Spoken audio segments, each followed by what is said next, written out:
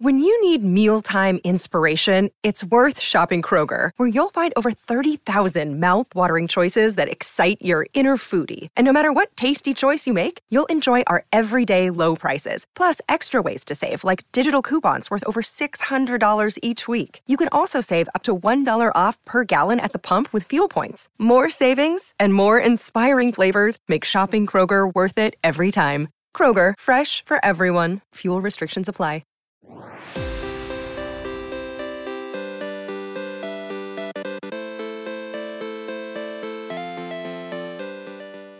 Hello and welcome to the Unsuckable podcast.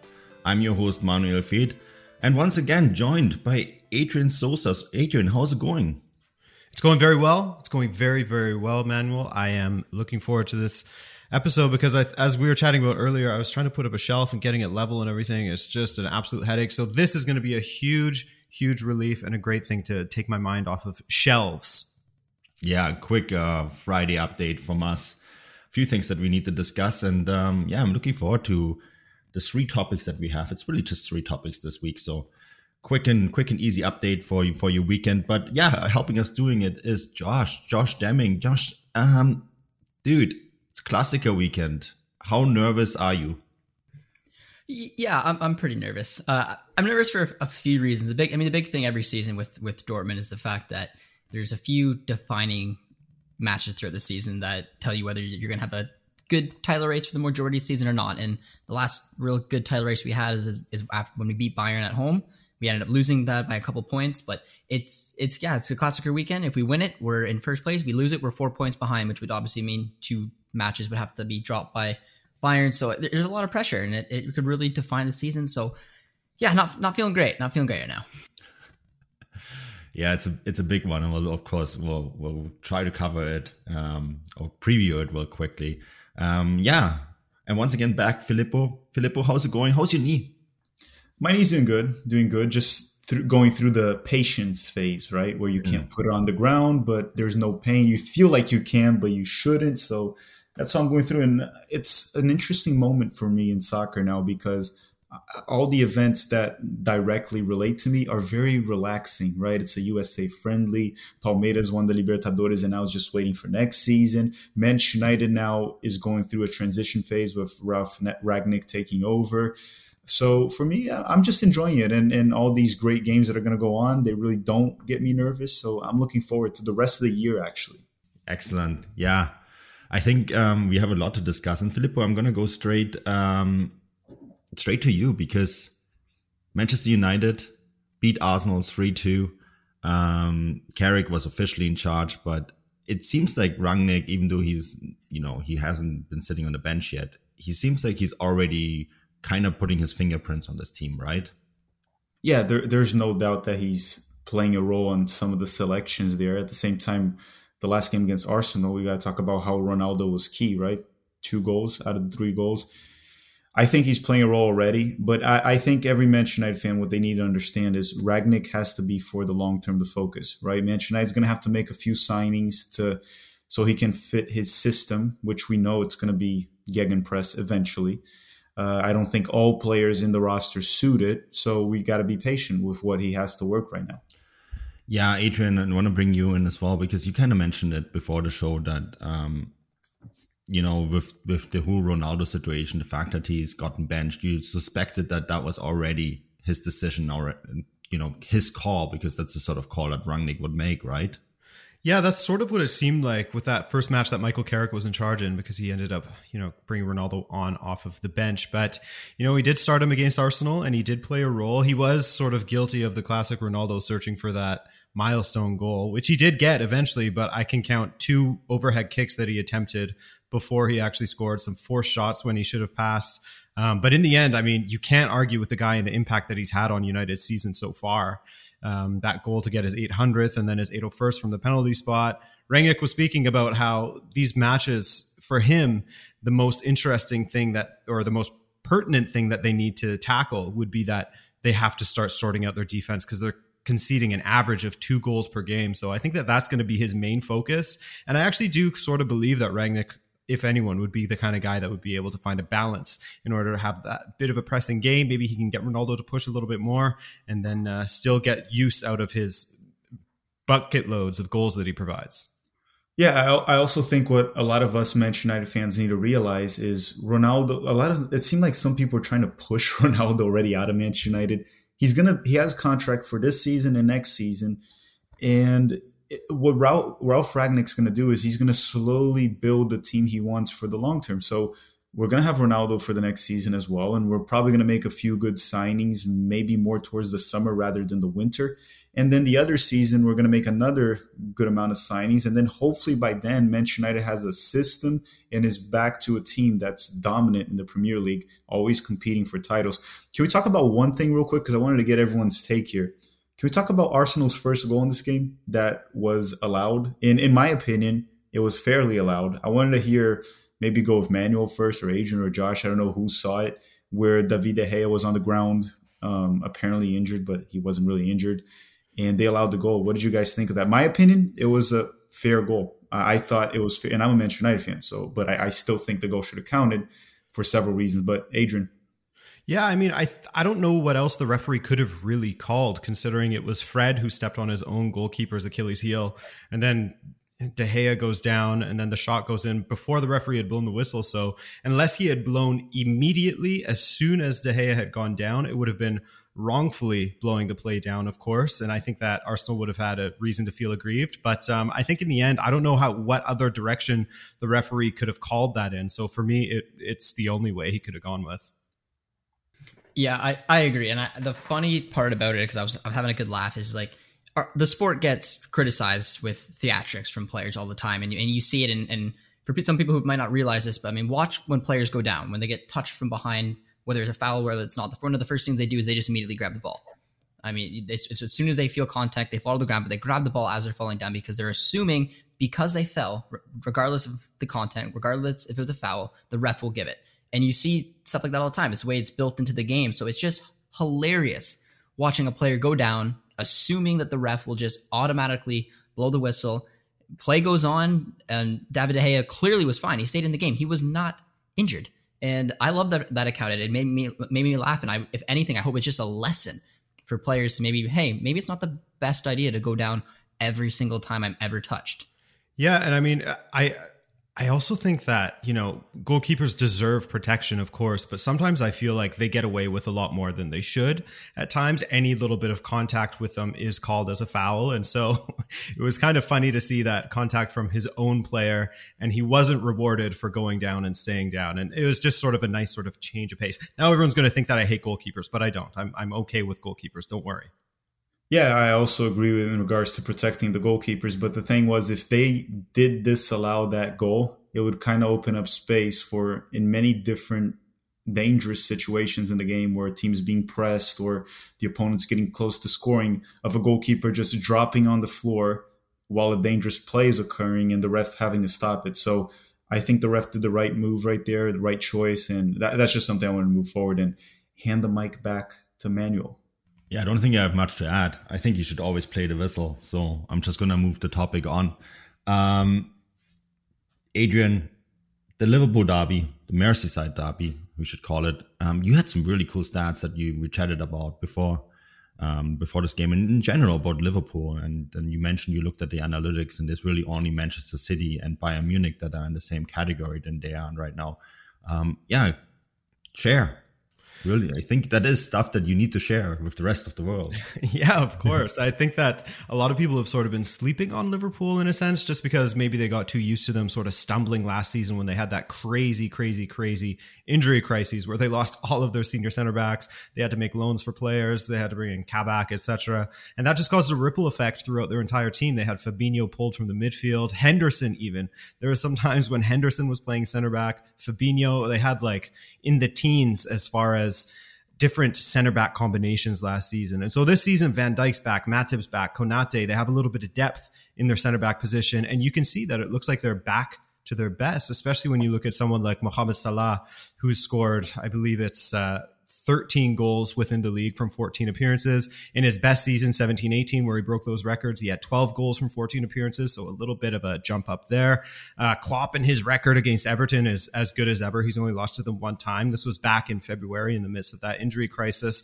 But other than that, I mean, he has almost a perfect record against Everton. He's never lost at Goodison Park. And, like you said, when I was looking through the analytics, when it comes to goals scored, when it comes to goal creating actions, shot creating actions, all of these sort of things, the main culprits at the top are either Liverpool at the top, Bayern number 2, or Bayern number 1, Liverpool number 2, and Man City third. It's those three. So if we're looking at teams that are performing at the peak right now, I think that it's safe to put Liverpool in there. And it sort of feels like third place in the Premier League is a little bit lower compared to, just what the eye test and what the stats show as far as how well they've been playing. Yeah, I find that kind of stuff fascinating. And I feel like there's a good transition here too now to our next topic, because you mentioned Bayern several times here, Adrian. And Josh, it's a big one on Saturday.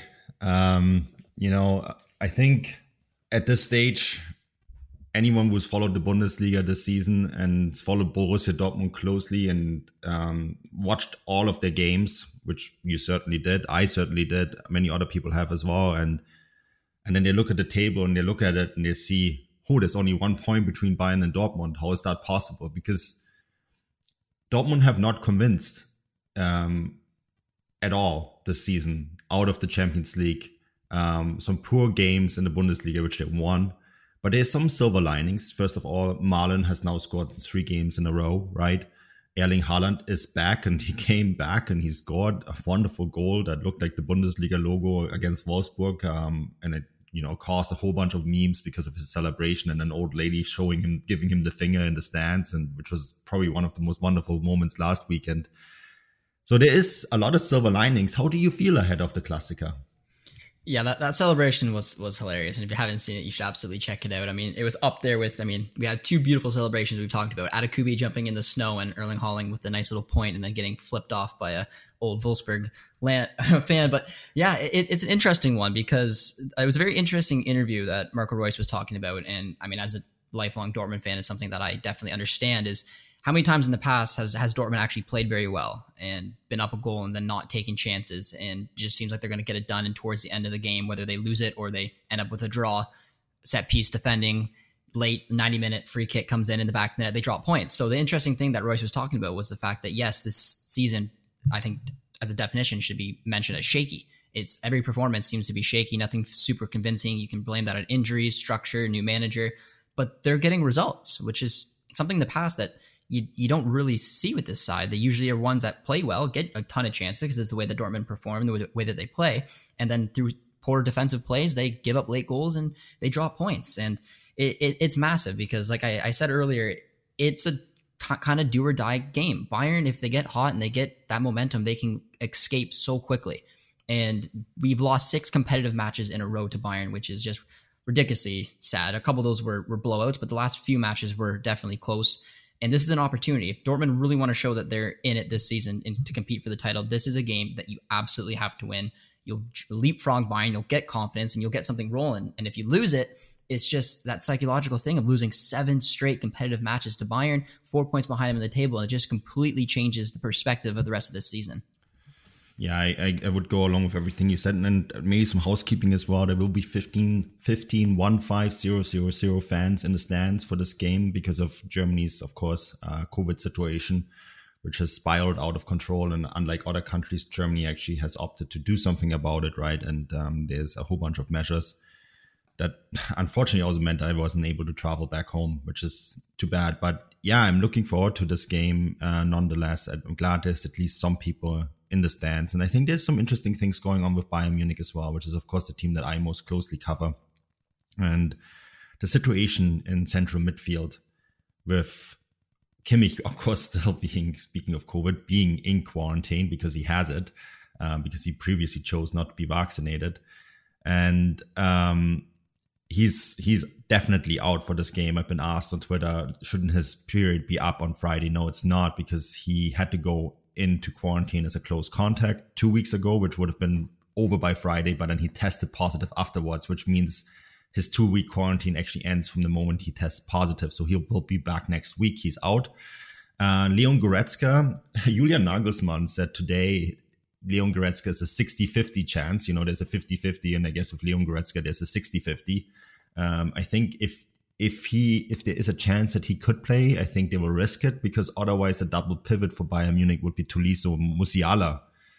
And Musiala is, we talked about this before the podcast, and I think this is an interesting chat in itself. I think he's one of the biggest talents in world football, period, full stop. I think Germany was extremely lucky that he opted to play for them rather than England. And I think he has the potential to play as a number 8, but I see him personally more as a number 10, more like it was a Thomas Müller kind of guy, someone who plays between the lines. And I think him playing as a number 8, he's not the most physical guy. And that is sort of what Joshua Kimmich, despite his small frame, he brings a lot of physicality to his game. He can, he's not someone who gets bullied. You have seen videos of him fighting guys that are, Zlatan Ibrahimovic kind of players. And I don't know if Musiala is quite there yet. So it's going to be interesting to see if they have to go for double pivot there. There's a lot of muscle missing in that central midfield. And I think, Josh, that's probably where, if that is the case, and you have Erling Haaland back, that center seems very vulnerable all of a sudden. Yeah, without Goretzka and Kimmich, if we get lucky enough to see both of them not start, that's a huge opening. I'm very curious to see how Bayern, because again, it's a psychological thing, especially even as a fan, seeing just how much success they've had over us in recent times. It's hard to imagine that we're able to take the game to them. But the last few games between Dortmund and Bayern, it seems like there is a little bit more belief in the Dortmund camp that they can get it over the line. And this, to me, is a huge opportunity. And Manuel, you and I have talked about this, the uprest with the sponsorship deal, the COVID situations, and now that Bayern team will look drastically different if both Goretzka and Kimmich is not in the middle, and you have that Tolisso. I'm assuming it'd be somewhat like a 4-1-4-1 type system where Tolisso would be your kind of CDM, Musiala kind of going as that 8 with Muller in there as well. But it's a big opening, and it's one that if Dortmund can do properly, they can definitely exploit it. Yeah, absolutely. I think there's a lot of noise in Munich at the moment. Like a lot of noise. The AGM that you mentioned, right? The whole deal with Qatar and the fans being up in arms against it and wanting it gone, which I think is actually, it shows how much 50+1 works, even at a big club like Bayern, that fans are actively saying, like, look, this has to end. And we had fan chants in the last game where people were chanting Lufthansa, Lufthansa, Lufthansa, right? Because of the fact that Lufthansa used to be the sponsor of Bayern Munich until Qatar came in, and Qatar Air is now the sponsor of Bayern Munich. And it's kind of funny how the fans are so actively opposed to that. And of course, the fans also chanting, we want to see you get vaccinated and that kind of stuff. There's a lot of stuff and a lot of noise going on at Bayern Munich. And I think people can't underestimate how much that noise from the fans means in German football. You have the same thing in English football, but it's kind of doesn't matter because the fans don't have a voice in the boardroom. In German football, they do because they vote the boardroom, right? So if the fans make a lot of noise, that upheaval directly translates onto the pitch. You don't have that anywhere else in European football. Maybe with the big two teams in Spain with Real and Barcelona. And of course, you have it in South America. Filippo, you'd probably be familiar with that because it's a very similar system in South America where the fans have a lot of influence, right? But yeah, it's interesting. And I think for Dortmund, there's a massive opportunity here. I mean, Josh, this is the opportunity. This team is not in a perfect state of mind. So you kind of have to take that opportunity at the moment and grasp it. You absolutely do. And like I said, I truly believe, and it's crazy to say, and who knows, it's a long season, but this could be a season-defining moment for Dortmund. And it really could be because it's a drastically different. We know how consistent and sometimes unstoppable Bayern can be. And if you give them a 4-point lead like that, after they just completely took out your basically biggest rivals for the title at home, it's not a good look. But if you're able to finally end that streak, end that 6-game, knowing there's some unrest in the side, knowing that a couple of the best players won't be there, you have Haaland back, you're getting the results, this is a huge opportunity. And I don't know how I'm going to be feeling after the match, but I'm pretty sure it's going to tell me because I could see this season basically being decided from this game. And it sounds crazy, at least maybe not decided, but if Dortmund are able to win it, then I think there's a big title race this season. If not, I don't really know what to expect because it's just that big of a game. Yeah, and game will be, of course, Saturday, 12:30 p.m. Eastern Time, 9:30 a.m. Western Time. It's on ESPN in the States, and it's on Sportsnet in Canada. So, yeah, I think it's a big one. It's going to be interesting. Too bad we don't have a full house. The yellow wall is not in full effect, but it is what it is. Football fans, I'm sure we all love an action-packed, high-scoring NFL game. But with the latest no-brainer from DraftKings Sportsbook, an official sports betting partner of the NFL, you'll be a winner once a single point's scored. New customers who bet just $1 on any team to score can win $100 in free bets. It's that simple. If Sportsbook isn't available in your state yet, you can still get in on the NFL action. Everyone can play for huge cash prizes all season long with DraftKings Daily Fantasy Sports Contests. DraftKings is giving all new customers a free shot at millions of dollars in total prizes with their first deposit. Download the DraftKings Sportsbook app now. Use promo code TBPN. Bet $1 on any team to score and win $100 in free bets. If they score, you score with promo code TBPN this week at DraftKings Sportsbook, an official sports betting partner of the NFL.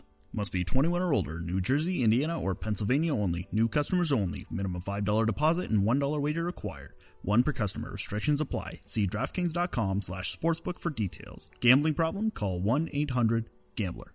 Let's move on. Filippo, you called this one. The New England Revolution are out of the MLS Cup playoffs in the most dramatic and probably the best game that we've actually seen in the playoffs throughout. I mean, there's been lots of other drama and lots of good storylines, but I think this was the best game. And yeah, you called this. You called that New York City will knock out New England Revolution. Yeah, it almost seemed, but the thing is, it seems like it just felt like it was going to happen, right? We talked about here in the podcast, I believe last week, how New England had 2 to 3 weeks where they haven't played a competitive game. And right from the get-go in the game, they would get an informed New York City that was excited coming from a big win against Atlanta United. And New England just seemed rusty. Even we talk about Tajon Buchanan. He was able to blow by defenders the entire season. They were locking him in, which wasn't very common to see.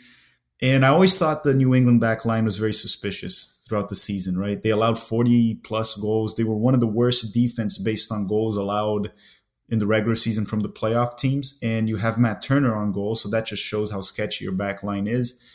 And New York was able to take advantage of that. Obviously, it ended as a draw and then went to extra time where New York got the lead again, right, with Tati Castellanos. Sorry, that was during regular time.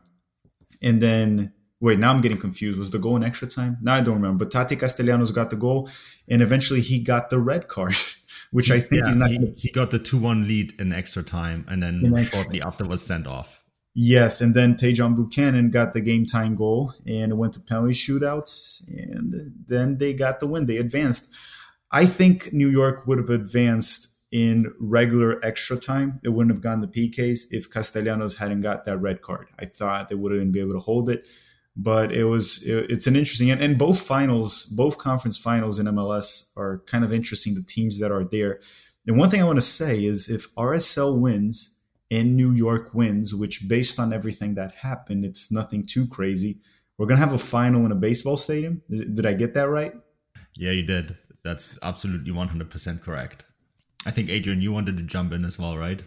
Yeah, I mean, I can't provide as much insight as far as the matchups go. I can say that baseball stadiums for soccer purposes are not ideal. But just looking back at that game, New England Revolution versus NYCFC, there was moments in this game where, I mean, you could definitely see, as Filippo mentioned that we spoke about, that is it really an advantage to have that buy into the next round? And it really didn't look like it when it came to the New England Revolution.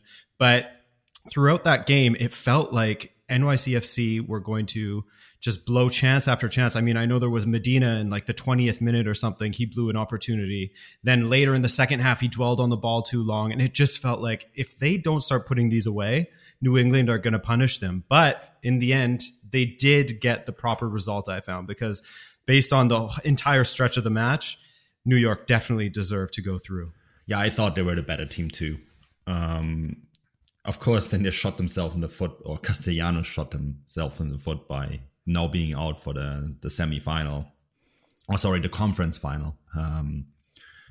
And I think he's going to be a massive miss against the Philadelphia Union, who are a team that are built so well and, of course, had their own playoff disappointment last year where they won the Supporters' Shield and then went out in the first round, right, against the New England Revolution. And I think now I actually wouldn't be surprised if the Union goes through after all. But Filippo, you're quite right. We could have it in a baseball stadium. I mean, it could also be in Portland, which is a former baseball stadium, but doesn't really count as a baseball stadium at all anymore. Anyone who's been to that stadium is incredible. And I actually think if Portland make the final, I will drive down and go to it, because it's pretty good, like 6-7 hour drive from here, from the West Coast, just straight line down. So that'd be fun if that happens. But Josh, Tajon Buchanan, I mean, Filippo kind of mentioned it already. He seemed almost hampered a little bit, but throughout the game, you didn't see the sort of spark that you usually get from him. He seemed frustrated. He seemed like a player who wasn't really comfortable in his own skin. And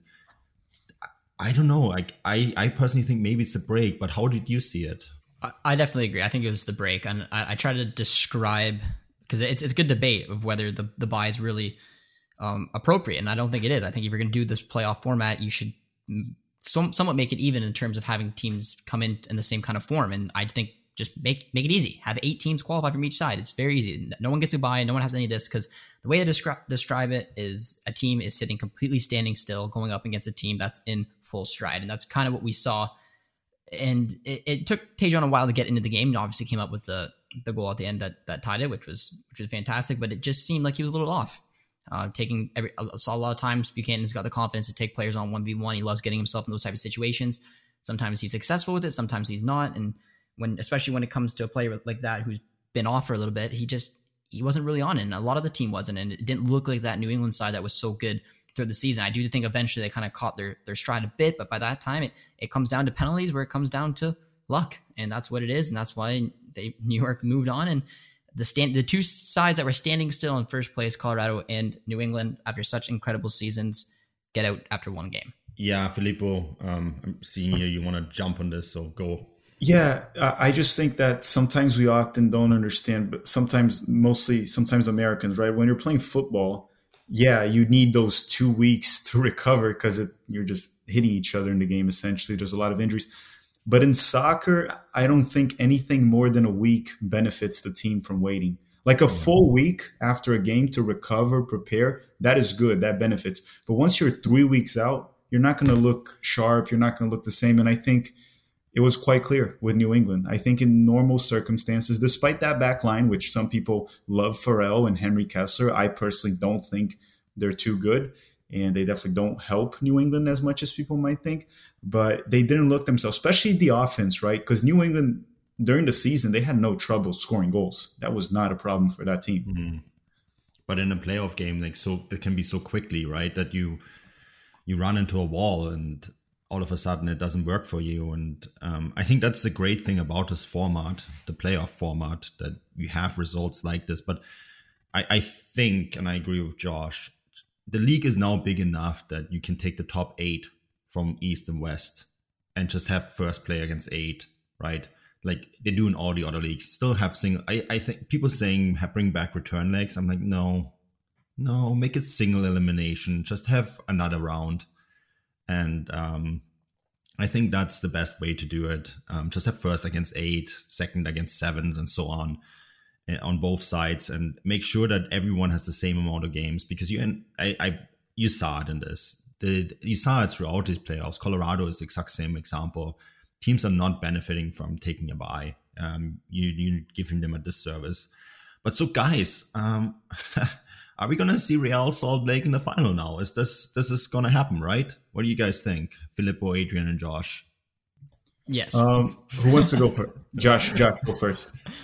I think so. I just think when it comes to playoffs, and again, especially if you're European listener, you're maybe not super knowledgeable, I guess, of how a playoff sort of format works in North America. But I mean, depending on the different sports you watch, it's a very custom thing, and you see Cinderella stories all the time. And this, to me, seems like it's one of them. Not only it didn't start in playoffs, it started the match before decision day. The crazy way Real Salt Lake found their way even in the playoffs, even get a chance to compete for this. They snuck in, and that's all that really matters in North America. And it's part of the closed league systems where You don't really have. I know it's a different debate of whether a Gladbach or a Hoffenheim could do that to Bayern, but in a closed league system, the teams are a lot more even. So if you get a team in the right moment at the right time that are hot, the way that Real Salt Lake and are with this belief, I'd put my money right now on them winning it, because I just think they have that story built around them.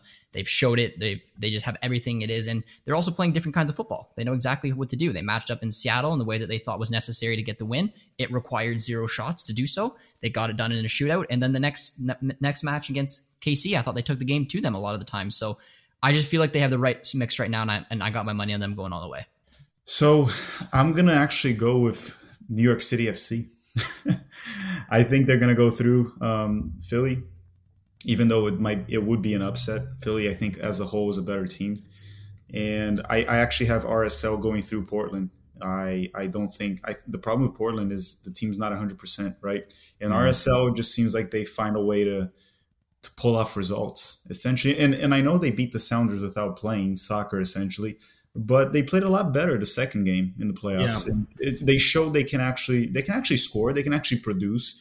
So I have the final being RSL and New York City FC, and then anything can happen, obviously. But I actually think, surprisingly, New York might actually win this.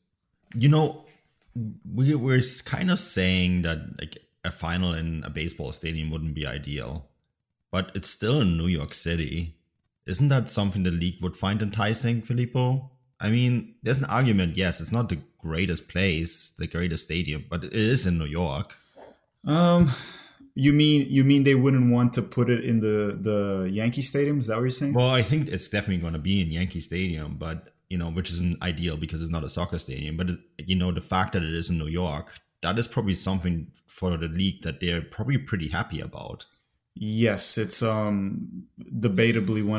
it's one of the biggest markets in the U.S. in general, right? New York City is one of the richest cities in the world, big population. Exactly. It's kind of like when the NBA wants like the New York Knicks to succeed, right? Or Brooklyn. So yeah, I think the league will definitely be happy with that. They would always be happy if it's an LA team or a New York team. So definitely, yeah. But it is what it is. Not to forget the offices there as well. MLS headquarters, right? That's something else to add. I think the league will definitely be happy if New York at least makes it to the Cup. At least. Yeah. Adrian, what do you think? I think that you guys are right in saying that the league would be happy with it because of the market, but it just goes back to the sort of the optics of, the most important match of the season happening in a baseball field that, you have players complaining about the size of it and the strangeness of it all the time. And the fact that it's not a soccer specific stadium, it doesn't look great as far as the optics go, in my opinion.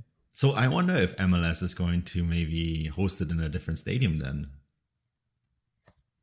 I don't know. Could they? I don't know how it would work. Is there any? Well, they're not going to want to play in the Red Bull Arena. That's for sure.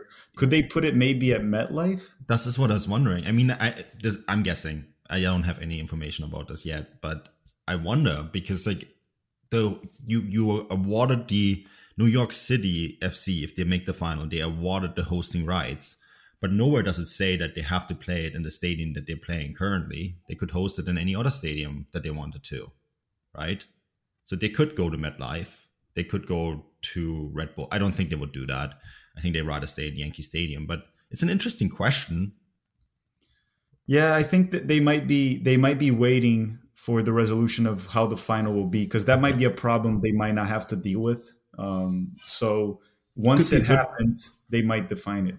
It could be a good problem to have because all of a sudden the final is in New York and MLS could say, let's make an event out of this. Right? Could be. Let's see what happens. But I think they're probably flirting with that idea already. If it does happen that New York is the host of the final, they might have something planned out. And plus, if they can pack MetLife, which is a pretty big stadium, it'll be pretty cool. Because is there NFL that weekend? I'm not sure. I don't know. The Jets play there, right? I don't know. I can try to check here. I don't follow NFL close enough, but yeah, that could be one of the issues. Yeah, it'd be an interesting. It's keep an eye on this one. I think it's an interesting one. Final one for me. Ayo Akinola. That's an interesting story. Ayo Akinola's contract ran up at Toronto FC. Need to point out, first of all, he's a free agent only internationally within Major League Soccer. the rules are a quick bit different.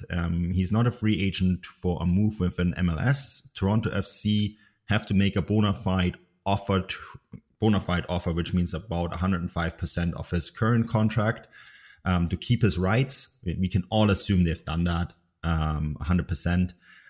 It would be their due diligence to do so, which means Toronto FC still have their rights. Now, I heard from a very, very good source, a very reliable source, that Vancouver had a delegation fly to Edmonton to talk to Akinola's agent. And when I confronted people at the Whitecaps, they were not willing to deny that.